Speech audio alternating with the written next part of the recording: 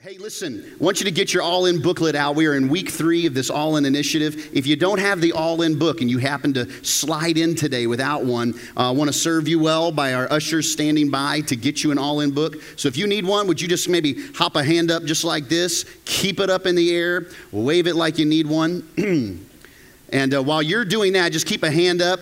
And while we're doing that, for everybody else, I want you to take a look at this slide here. The annual business meeting for our church will be on March 5th from 5 p.m. to 6 p.m. So that we don't interfere with the rest of our groups that are happening all throughout the week. We will have our special group. It's a day of celebration. We report on what all God did in 2016.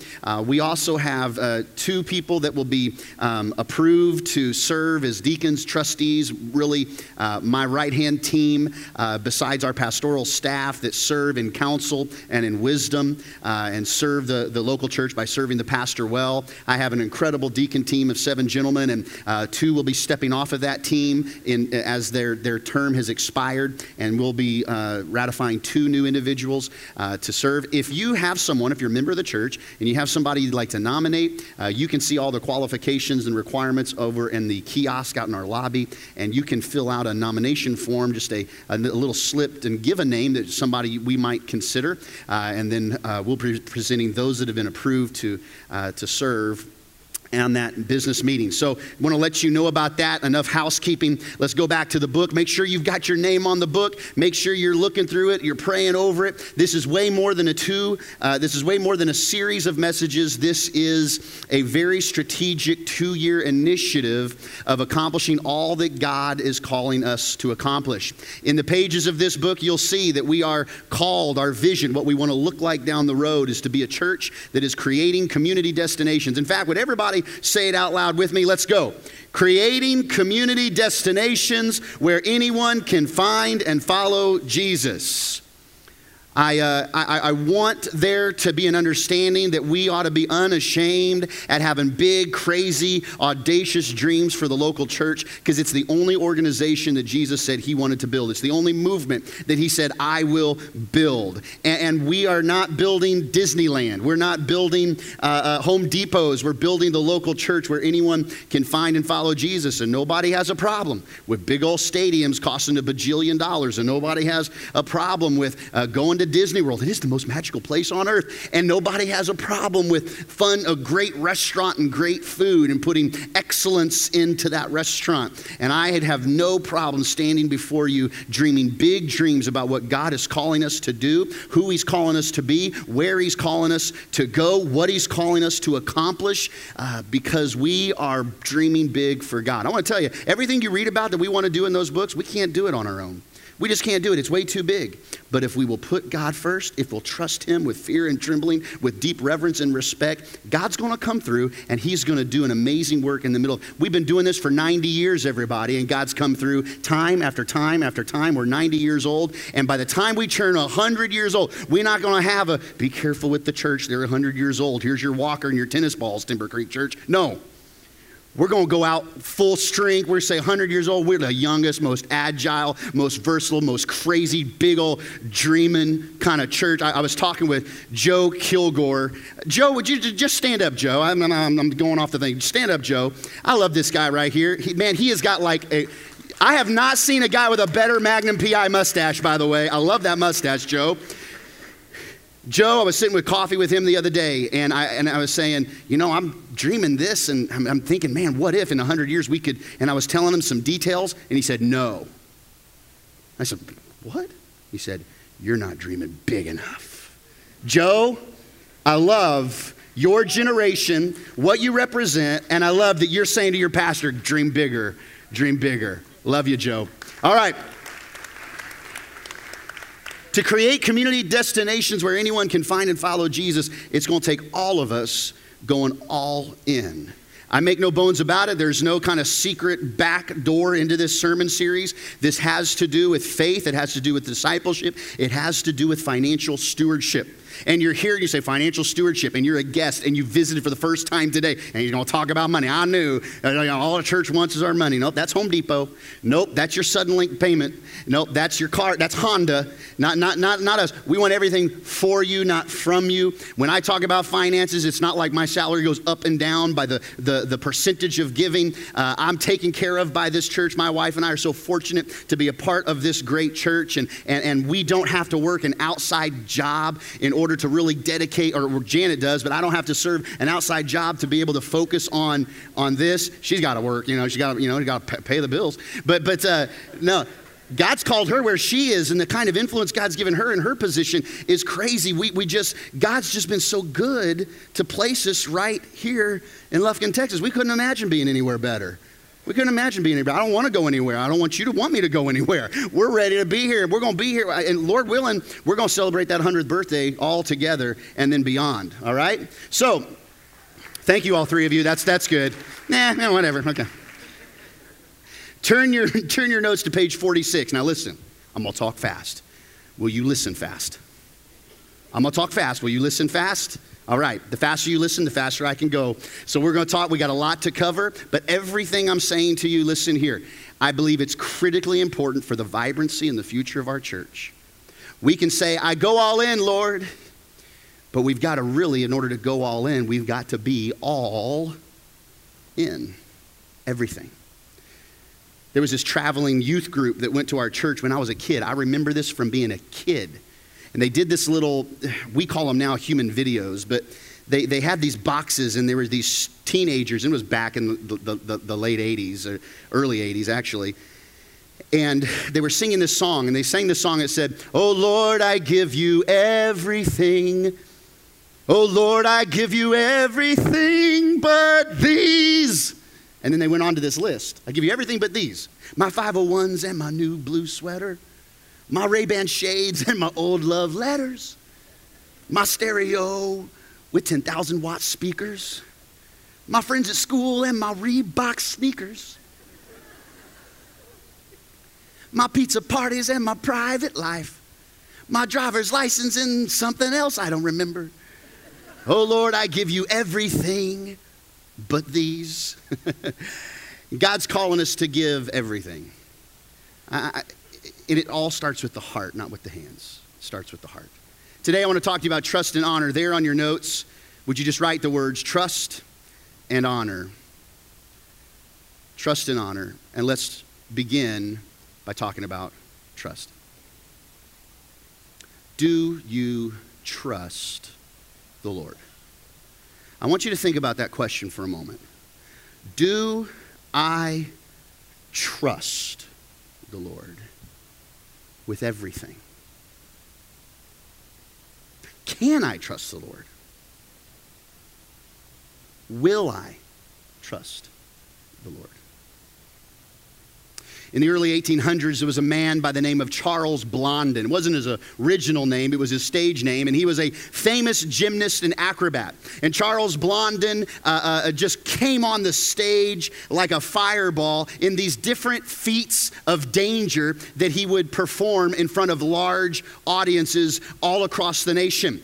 But really, he got super popular when he went to Niagara Falls and he stretched a tightrope, a high wire, from one side of Niagara all the way to the other in the early 1800s. And he, on a tightrope, without a net, without any kind of safety harnesses, with just his balancing beam, he walked across. This is the 1800s. I mean, we've seen it all now, you know. But back then, it was like, what? And he went and began to walk, and thousands upon thousands of people started showing up to watch the great Charles Blondin walk across the stage, walk across Niagara Falls.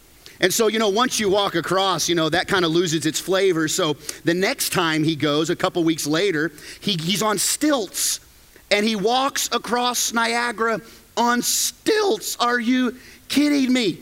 But he's not going to be outdone. He then stops a few days later. Another crowd shows up for 25 cents a piece. I mean, big time tickets.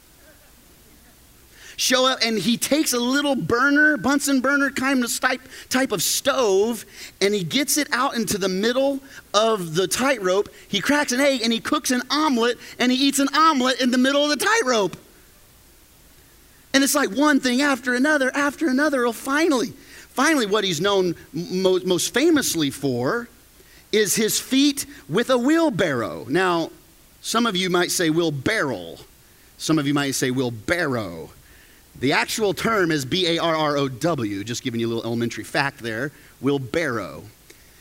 He takes the wheelbarrow and he goes across the tightrope holding the wheelbarrow. It's crazy. It's nuts. It was a Timber Creek Church wheelbarrow. Did you see that? It's like, okay, enough with the branding, everybody. That's ridiculous. Like, we're going to start giving everybody tattoos at Timber Creek here pretty soon. If it'll lead people to Jesus, let's sign up. He goes across and he stops and the crowd goes crazy. Blondin. He says, now watch. He puts a potato sack over his head. And he goes back across with a potato sack over his head. No holes in the potato sack. And he goes across. And everybody on the other side is screaming like crazy. They are so amped. They are so excited. They're so pumped. And when he gets there, he says, he takes the potato sack off. He says, how many of you believe? And they go, yeah. How many of you believe I can go back across blindfolded? Yeah. How many of you believe I can carry someone in the wheelbarrow with me? Yeah. Who will volunteer?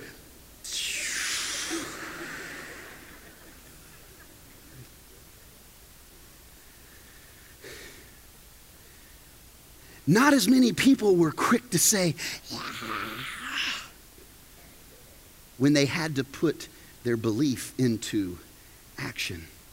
See, it's one thing to believe something. It's another thing to trust.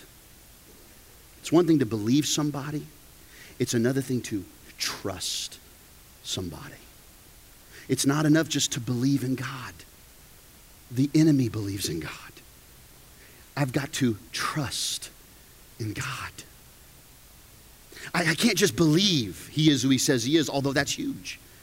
Jesus is who he says he is, God the Father, God the Son, God the Holy Spirit, that before the foundations of the earth were formed, the Lamb of God would be slain. He had a plan before time began to give his most valuable treasure in heaven to us as a sacrifice to pay for the sin that he knew we would have upon us that would separate us from God.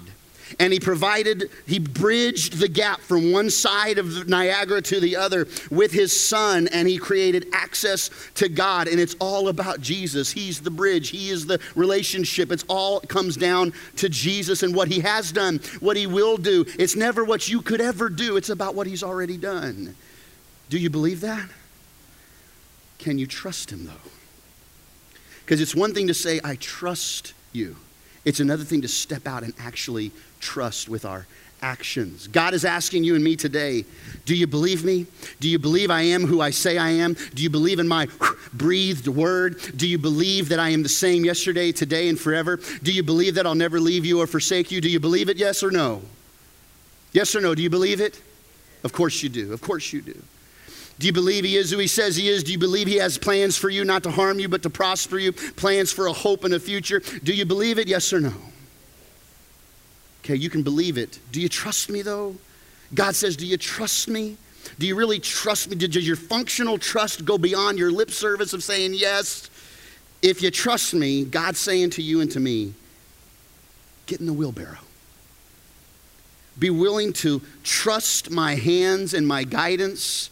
You may not know where we're going. You may not know what's next, but can you trust me to carry you, take you, guide you, lead you, even over troubled waters, even over crazy Niagara in your life? Can you trust me? Get in the wheelbarrow. And when it comes to believing in God and trusting with our actions, there comes this huge crowd that says, yeah, to get in the wheelbarrow.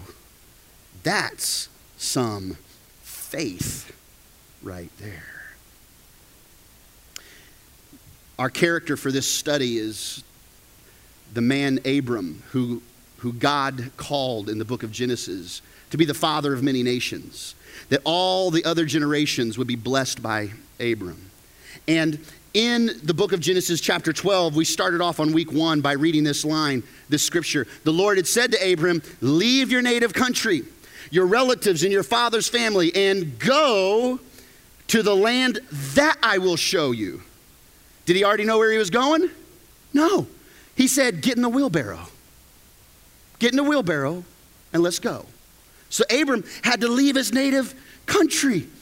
Look. Abram was married and was 75 years old at the time. And the Bible says that the Lord spoke to Abram, but it didn't say anything about the Lord speaking to Mrs. Abram. So he had to go one day and say, Sarai, how you doing? Pancakes taste great this morning. Listen. We got to leave. We got to go.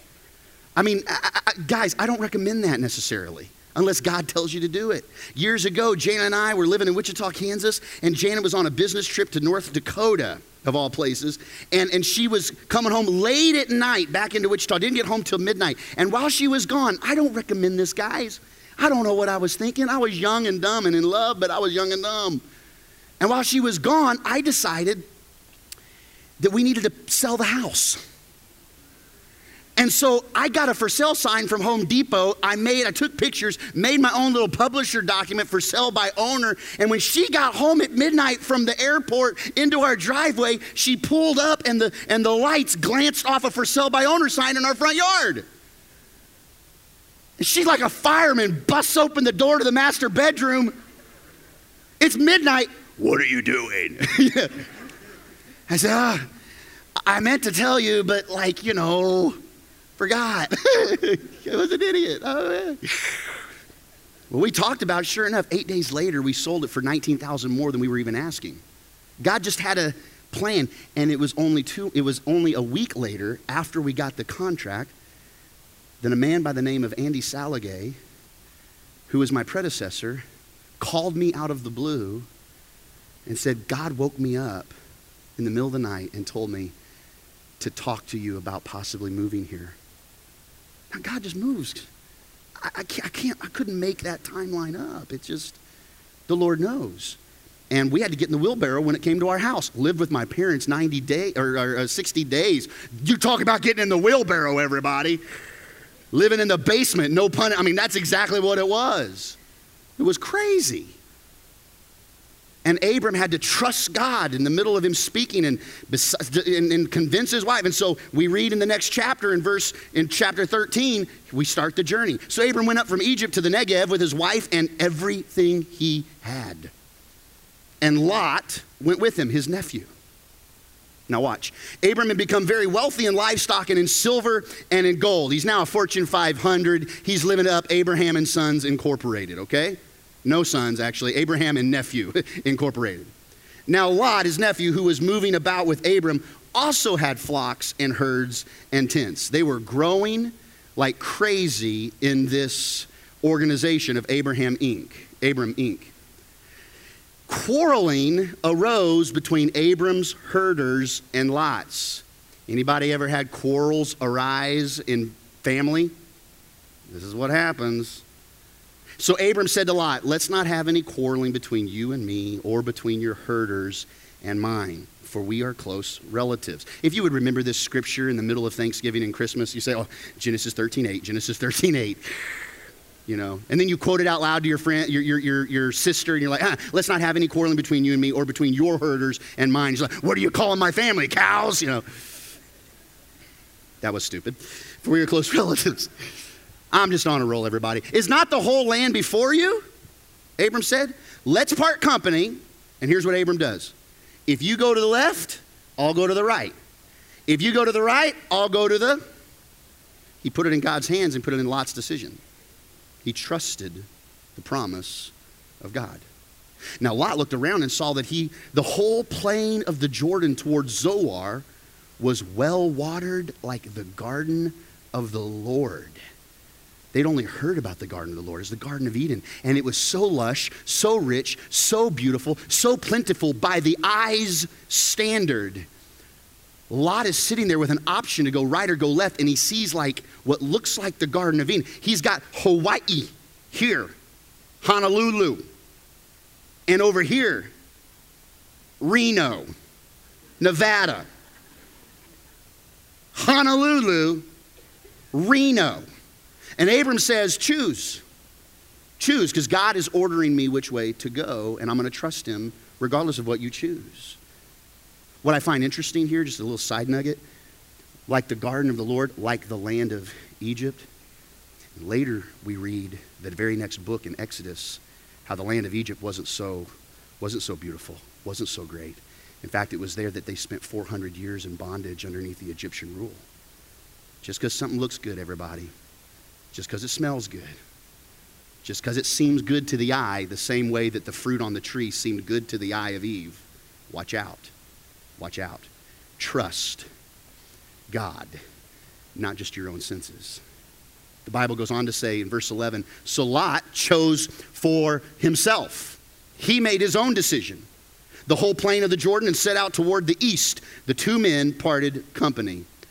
Abram lived in the land of Canaan, while Lot lived among the cities of the plain and pitched his tents near Sodom.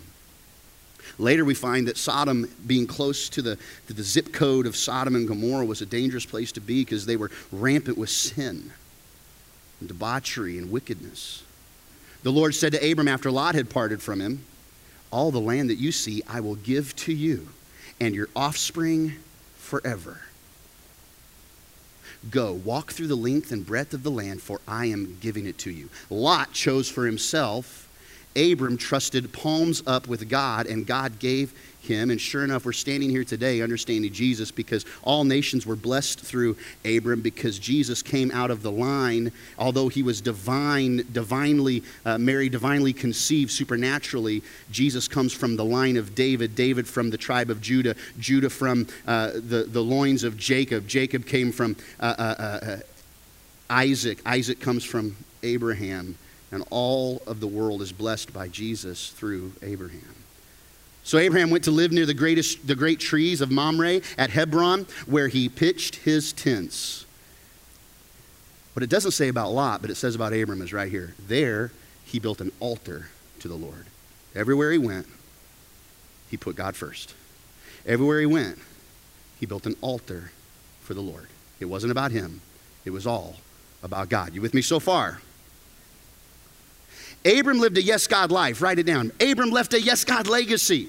But the difference maker was this. The difference maker in Abram's life was as follows. Here it was. You ready? It was counterintuitive trust. It was trust to say yes to Reno when everything in your senses would be saying yes to Honolulu.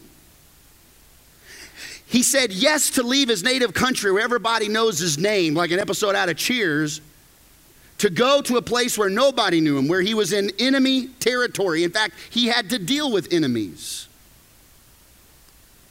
The difference maker was counterintuitive trust. Can you trust that God is who he says he is? He's spoken what he's spoken, and no matter what you feel at the time, you can trust his word and his guidance in your life. The Bible says in Proverbs chapter 3, trust in the Lord with how much of your heart? All. 92% isn't all. Do you know what? When you do a Greek study of the original language of the word all here, do you know what it means? All. That's it. Yeah, there's no special thing there. It just means all. And lean not on your own understanding. In all your ways, submit, yield. How many of you understand you got to figure out submission? You got to understand yielding when you're leaving this parking lot on the loop. Because that car on the acceleration lane and where we are, that's a disaster waiting to happen if somebody don't submit.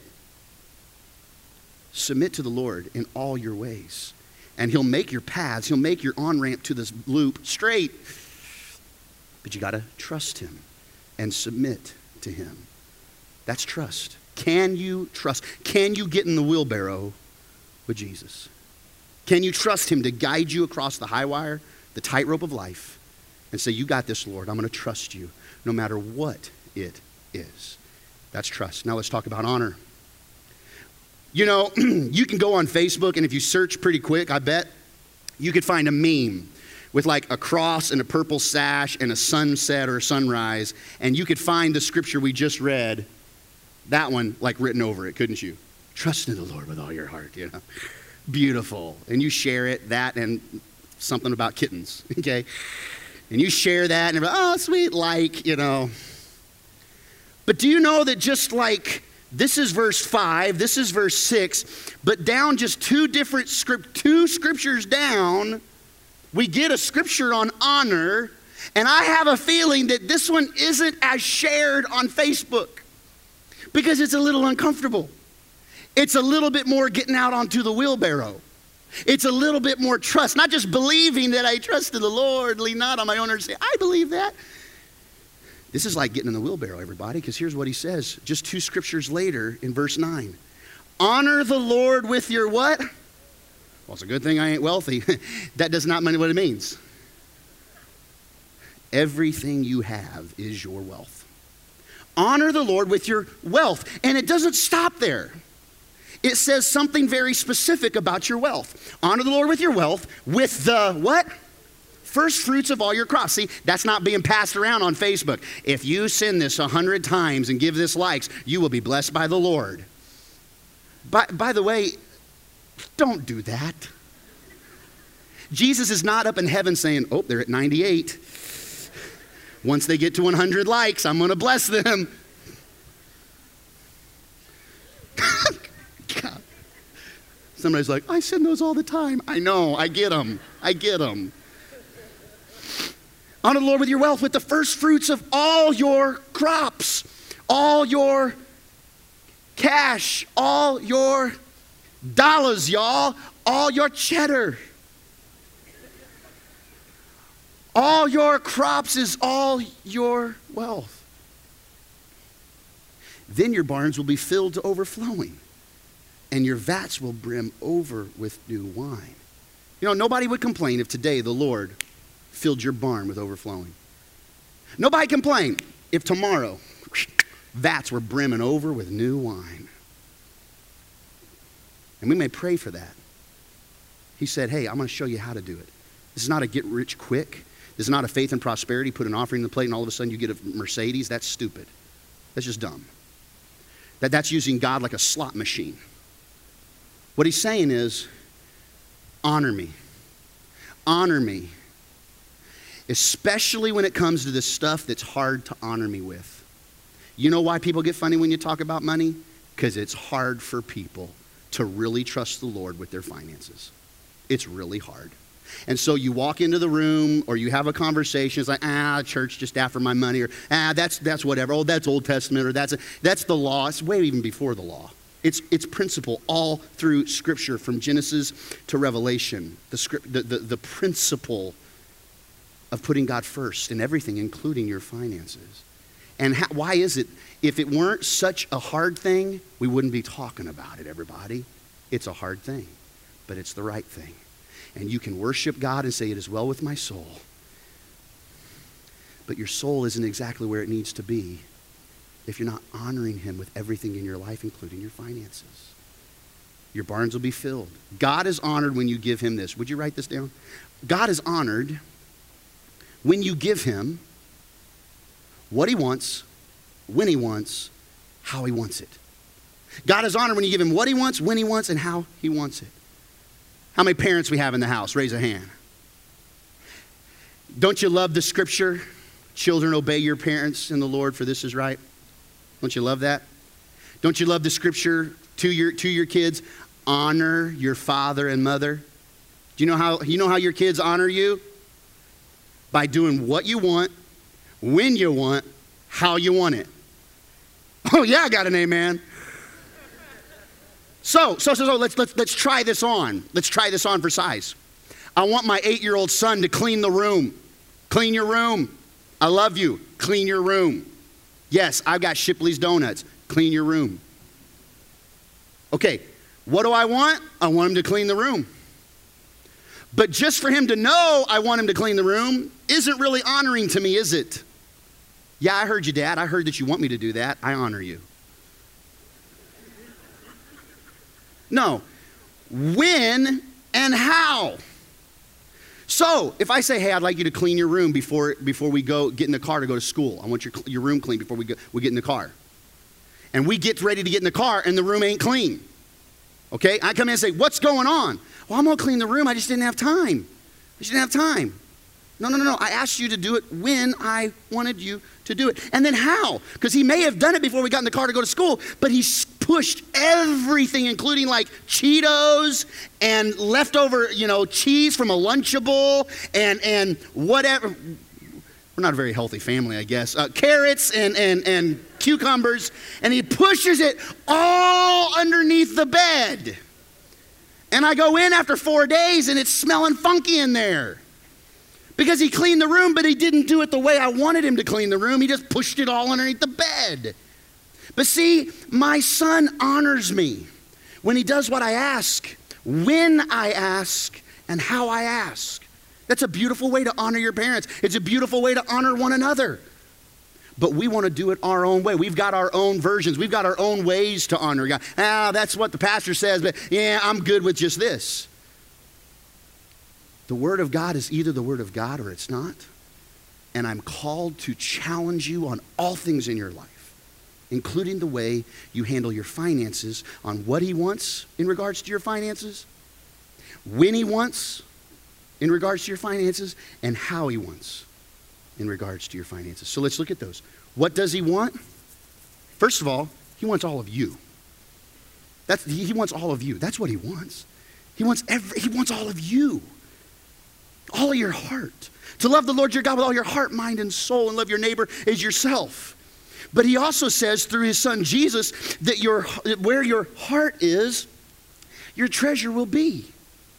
And one of the ways He knows that He has all of you is He looks at your heart, and He also can see where your treasure is. That's not an indictment. That's not like a bad thing. It's just reality. It's truth. Your heart and your treasure are connected.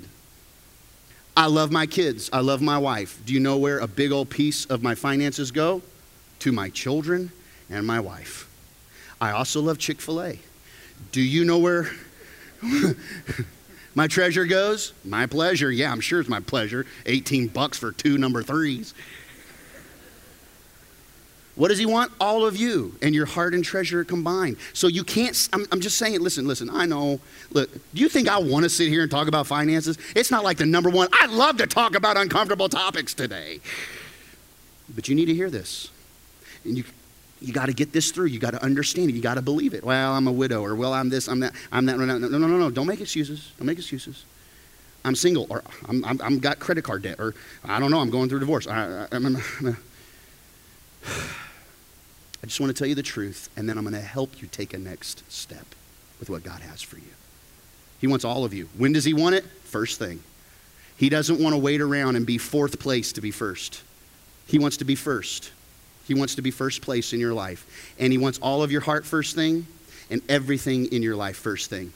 It's why we dedicate our children while they're young. We don't guarantee their salvation. That's not what we're doing. We're not praying them into the kingdom of God, but we're dedicating ourselves. He wants your first. And how does He want it? From the right heart. So you can hear this message, and out of obligation, out of crankiness, out of begrudging, you can begin to give God offering. But that's not the right heart. He wants all of you, first thing, with the right heart. So how can I really know if I'm putting God first? Look at your checkbook and look at your calendar. And you'll be able to see. Am I putting God first? God ought to be the first person you talk to in the mornings. Agreed? Not good morning, not oh good God, it's morning, but good morning, God. Good morning, Lord. Before your 2 feet hit the ground, just to say thank you, Jesus, and have time with Him. He ought to be the first person you talk to. God's house ought to be your first priority every week. It's why this Sunday, first day of the week, get in, be a part of God's work, God's house, God's family. Let it be the first thing you do. Don't neglect the coming together in His house. It ought to be the first thing you do in the week. It gets your week started off right. God ought to be the first consultant you sit with when making decisions. God ought to be the first counselor you seek out when you're hurting. God ought to be the first investment you make with your paycheck. First. There's just this law throughout Scripture. See, you can talk to Charles and Edward and Merrill, Edward Jones, Charles Schwab, and Merrill Lynch. You can talk to those guys, and they've got a plan for your money. In fact, everybody's got a plan for your money, don't they? Everybody's got a plan. 401s, 403s, 529s, ETFs and mutual funds and you name it, IRAs and OMGs, just everywhere. And what God says is really simple. His investment portfolio has two words that are his direction. Me first. When it comes to your finances, God's practical financial investment strategy for you is as simple as me first. Me first. Okay? Now I want to break that down for you and show you what that looks like. It takes zero faith to put him last, doesn't it? I'm going to trust myself. I'm going to get in my own wheelbarrow, and I'm going to do it over here. I'm not going to ride the high rope with the Lord. I'm going to do my own thing. It takes real faith, true faith, to put God first. And that's how we honor him, by putting him in first. When we don't do things in God's order, we invite trouble to our doorstep. How do I know this? Look at one of the very first stories in the Bible, Genesis chapter 4. We read about Cain and Abel, and here's what it says. Adam made love to his wife Eve. Oh, we just got PG-13 in here. Adam made love to his wife Eve, and she became pregnant and gave birth to Cain. She said, with the help of the Lord, I have brought forth a man. Later, she gave birth to his brother Abel. Now, most scholars believe that they were twins because the history of the Word of God shows that every time someone would conceive, that they would say, again, he lay with his wife and she conceived and gave birth to a son or gave birth to a daughter. And so it goes right to later she gave birth. So the second child of the twin, most scholars agree, they're twins, gave birth, and his brother's name was Abel. Now, Abel kept flocks and Cain worked the soil. Both were great jobs. There wasn't a job that was more important. One became a successful rancher, and the other one became a successful farmer. Okay? One was a farmer, one was a rancher, both were successful. Now, what does this say? In the course of time, eventually, when he got around to it, when he remembered, if he even did it, on occasion, in the course of time, Cain brought some, how much? Some of the fruits of the soil as an offering to the Lord. So he brought an offering, but what was important in this scripture here? The time and what?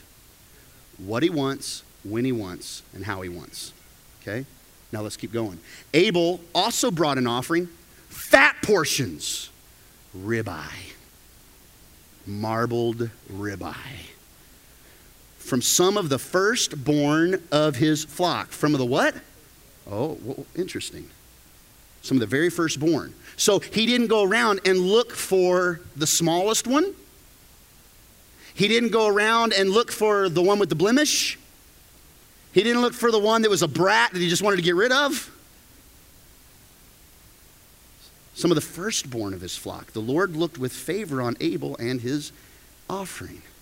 But on Cain and his offering, he did not look with favor. So Cain, here's what's funny. Because God didn't look on favor, because Cain, when he got around to it, he honored God, because that wasn't really honoring him. Cain was angry. Cain was angry about it. And his face was downcast. He's all, frown upside down in need of. That sounded like Yoda. Then the Lord said to Cain, why are you angry, Cain? Why is your frown upside down, your smile upside down? Why is your face downcast? If you do what is right, will you not be accepted? But if you don't do what is right, so what is he saying is, if you'll do things in my timeline and you'll do things in the way I've called you to do it, you'll be accepted. But if you don't do what's right, sin's crouching at your door like a ninja. It desires to have you, but you must rule over it. Some people, the book of Proverbs say, ruin themselves by their own stupid actions and then blame the Lord. And that's what Cain was doing. You didn't accept mine. And he ends up killing his brother over it. He kills his brother over his twin over it. And then he blames God about it. And you know what they're really dealing with here? This 4-letter word that we all learn really young. What is it? Mine. Mine. It just sounds evil, doesn't it? Mine. Mine. It's just mine. And I mean, I just heard it last night at the basketball game across the bleachers. A mom saying, no, we're sharing. We're sharing. We're sharing. And the Heavenly Father says, share and understand how I want, when I want, what I want. But we love to say what? Mine. It's just in us. It's just in us. Mine. And that was the issue at Cain. It's mine. Why do you want my first? Why be greedy with God? Don't be greedy with God, everybody. Don't be greedy. Each year, bring to the house of the Lord your God the first grain that you harvest. Exodus 23. Look what Jesus says. But seek first his kingdom and his righteousness, and all these things will be given to you as well. Why is the first so important to God? Because God gave us his first and his very best. He's not asking you to do anything he didn't already model by the gift of his one and only Son. In fact, we read in 1 Corinthians, but Christ has indeed been raised from the dead. He is the first fruits of those who have fallen asleep. It's God's gift to us. It's his fat portion to us. The Son is the image of the invisible God. The what? Firstborn over all creation. And then this very popular verse, you could add this. For God so loved the world, he gave his one and only Son. But really what he's saying is his one and only first fruits, only firstborn, his only most valuable, highest, grandest, most beautiful offering. That's what he gave you and me, everyone. He gave us his Son. If God was willing to give his absolute best for me, shouldn't I trust him enough to honor him with my finances? That's the question. If he was willing to give his Son, why am I hung up? Why am I hung up on not giving him his portion? Don't go the route of Cain. Have the heart of Abel.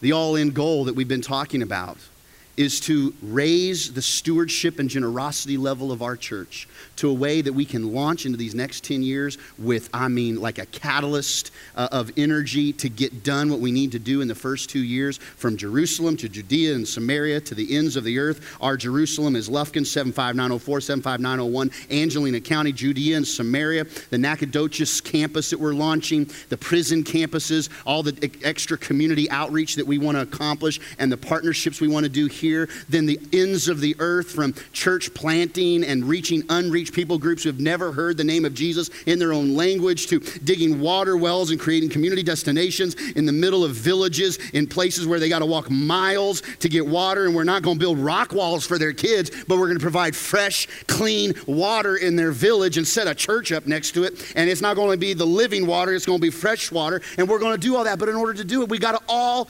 go all in. And we've got two goals. The secondary goal is the 8 million. Already in 2 years, we receive about 4.2 million.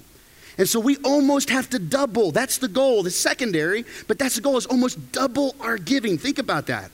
Think about that. Double what we're giving. That's a lot. It's not going to happen on our own. God's going to have to perform a miracle for it to be done. But that's the secondary goal. The goal is that everybody just do something. Everybody go all in. Everybody be a part to go all in so we can go all out. Make a commitment to make a commitment. Now, for giggles and for contemplation, I want to show you something. In Angelina, the average household income is $54,726. You may be under that. You may be over that. You may be right in the middle. We've got all sorts of people. This isn't a rich church. This isn't a poor church. This is a church anyone can come to, regardless of what your financial economic status is. Okay? We got millionaires sitting in next to, dollar menuaires. Okay? We got millionaires and dollar menuaires. All right? We got both. And that's okay. We want both. All right? In fact, God's called us to reach rich people And he's called us to reach people that don't have a dollar to their name. And nobody ever shakes you down before you walk out with offering. Like, oh, did you get? Oh, let's shake that offering plate in front of you. You have the opportunity to give. And you don't have to give anything. Nobody's obligated to give other than what the scripture compels us to do, and that is to put him first with our heart. And where our heart is, our treasure will follow. But look at this. If the average is $54,700, some of you are doing the math. Like, is that our household income? Some of it's more, some of it's less, some of it's 10 times more, some of it's way, way, way less. Okay? But look at this. The tithe off of $54,726 for a family is $54.72. Last year we had, we're rounding up just a little bit. It was like $970 something. But let's say 1,000 donors just giving the average tithe of $54.72. We have about 1,000 donors in 2016. That would be a yearly income of $5,472,000. So what does that mean? That means in 2 years, if we just tithed, we would way surpass a huge, crazy goal of $8 million. And we would almost have $3 million in reserve. You know what we could do? Reach a whole lot of people faster. Plant a whole lot more campuses. Dig a whole lot more wells. If everybody gave the tenth, the tithe, but when you think about that and you're already giving to everybody else and you got no money left at the end of the month, how do you do that? You got to start somewhere. The primary goal is not to get everybody tithing today, although you should. You should trust God with the fat portion. You should trust God with the first fruits, the tenth. You should. You should. It's the baseline of the Bible. And I'm not telling it to you because I get some kind of commission off of offerings. I'm telling it to you because it's God's word. And Janet and I have never, she's gone, she's lived. Did the rapture happen? For as hard of a time as I give her, the rapture probably did happen. You know, God's going to take care of this part. God's calling all of us to do this part. I want you to take in your seat back pocket with the time we have left, and I want you to, everybody in the room, everybody, husband, wife, young, old, you name it, not so old, whatever, take the commitment card out of your seat back pocket. You're going to hang on to this. You're going to take it home. It may end up in your trunk. It may be washed in your jeans, whatever. I just want you to take it out and look at this for a moment, okay? If you don't have one in your seat back pocket, maybe hand one to the person next to you. Everybody get an all-in commitment card. You can see in this all-in commitment card on the big screen and right where I have it right here, your name and address and all that. And I want to show you this piece right here, okay? Everybody is a potential giver. And I'm not asking everybody to start right now to go all in with the tithe because maybe you're nervous about that. I think you could do it. I think you could do it and God would show up in such a big way. But if you've never trusted him, start somewhere. Start somewhere. And there's those of you that never come to church with the thought, I mean, you don't go to the movie theater without saying, I'm going to need some money to buy a ticket, right? You go prepared. I'm not asking you to consider this a movie theater.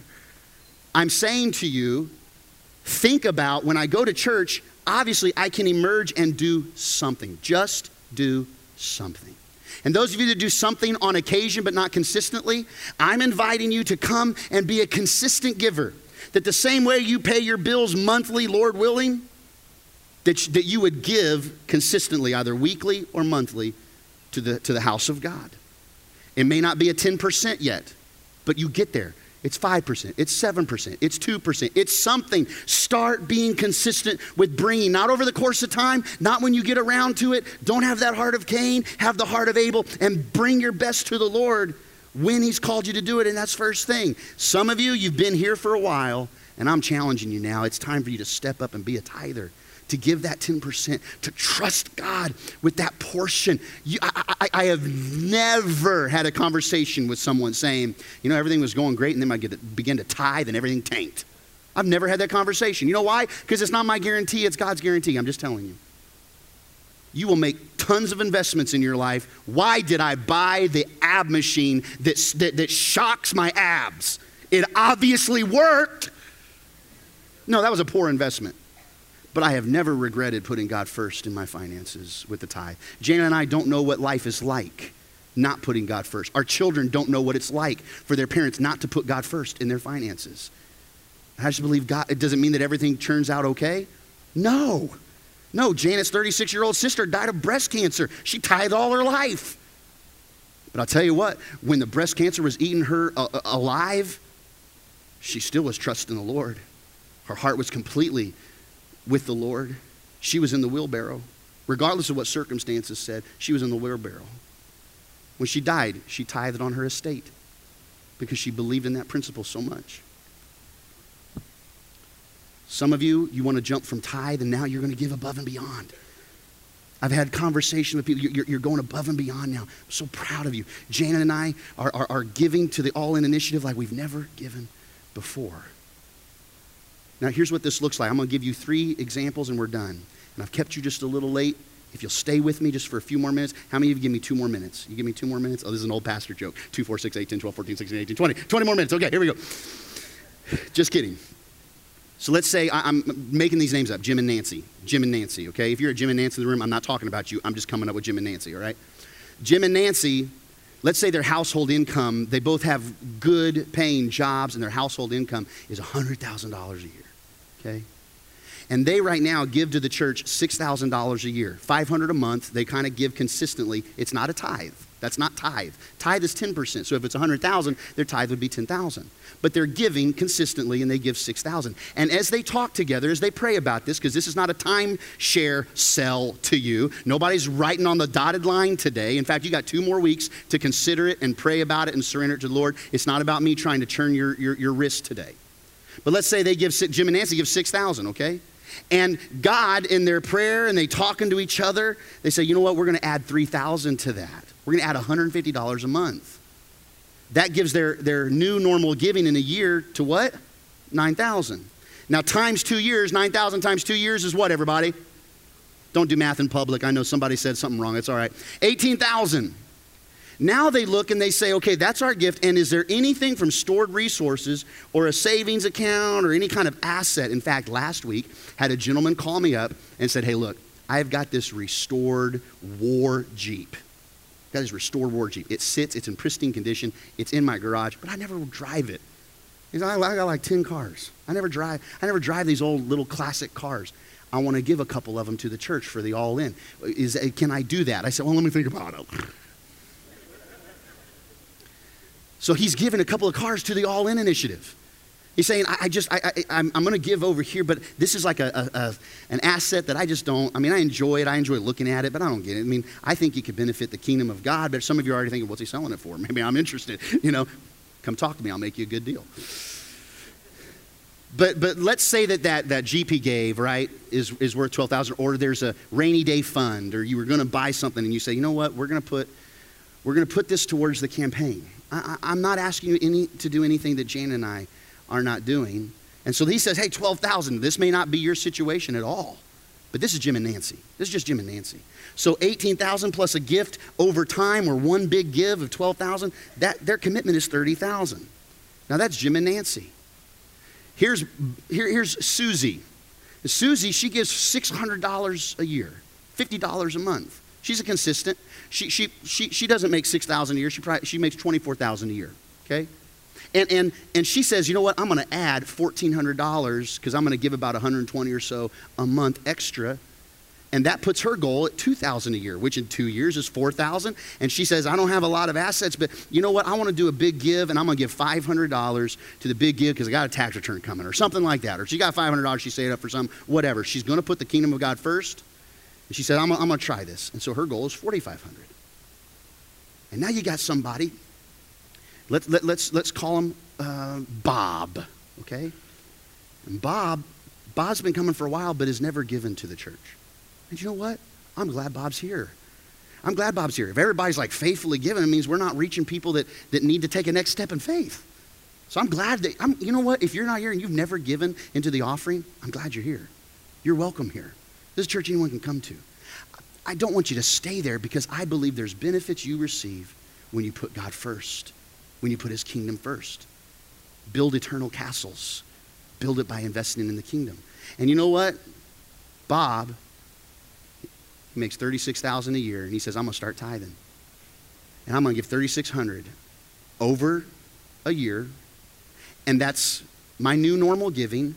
And times 2 is $7,200, and I don't have a lot saved up, but I'm going to give $800 when we do a big give, and his is $8,000. Whatever it may look like, I'm inviting you to trust God and make a commitment to make a commitment. Whatever yours looks like is here. Janet and I, our goal has been, we prayed about it for months, way before we started this initiative, way before we had our first conversations with everybody on our dream team. God's calling us to give 20% of our income over the next 2 years. Now, we're also in the process of breaking ground on a home. We've been living in a little duplex on the campus for over a year now. And we've been breaking ground, and like all this kind of came to the front. And we said, well, is God telling us not to build? And we prayed about that. We didn't feel like he was telling us not to build, but he was saying, build my house first. And so we've been saving because our debt, we're debt free. All we have is a little rent payment in the duplex. That's it. And we just bought some property. And so we just began to talk, and God said, would you put my house first? And so we're going to do that. And when it comes to that stored asset, we're going to take a portion. We could do more things in the house. We're going to take a portion. We're going to give the biggest offering we've ever given in the history of our marriage when it's time to start this campaign on April 2nd. On March 5th, 2 weeks from now, we're going to have our Commitment Sunday. And I'm inviting you to bring your commitment card and your gold coin. If you didn't get a gold coin a couple weeks ago, pick one up. Our ushers are standing by. It represents the one talent that the servant buried. We're going to bring the gold coin. We're not going to bury it. We're going to bring it, and I want you to bring it back. Every one of these coins will feed 3 children for an entire day. These are $1 coins. When we get it back, we're going to add however many coins we get back. We're going to immediately, that next week, we're going to give that to our Feed One initiative and feed more children. But I'm asking you to bring that, and not by itself, bring your commitment card. And whatever God calls you to do, do it. Don't do anything out of obligation. Do it out of the right heart. Trust in the Lord with all your heart. And on March 5th, we're going to receive our commitments. And I'm just asking you, listen, we may not hit 8 million, but it would be a tragedy if we didn't go all in. It would be a worse tragedy if we all didn't participate than if we don't hit 8 million. God's got that.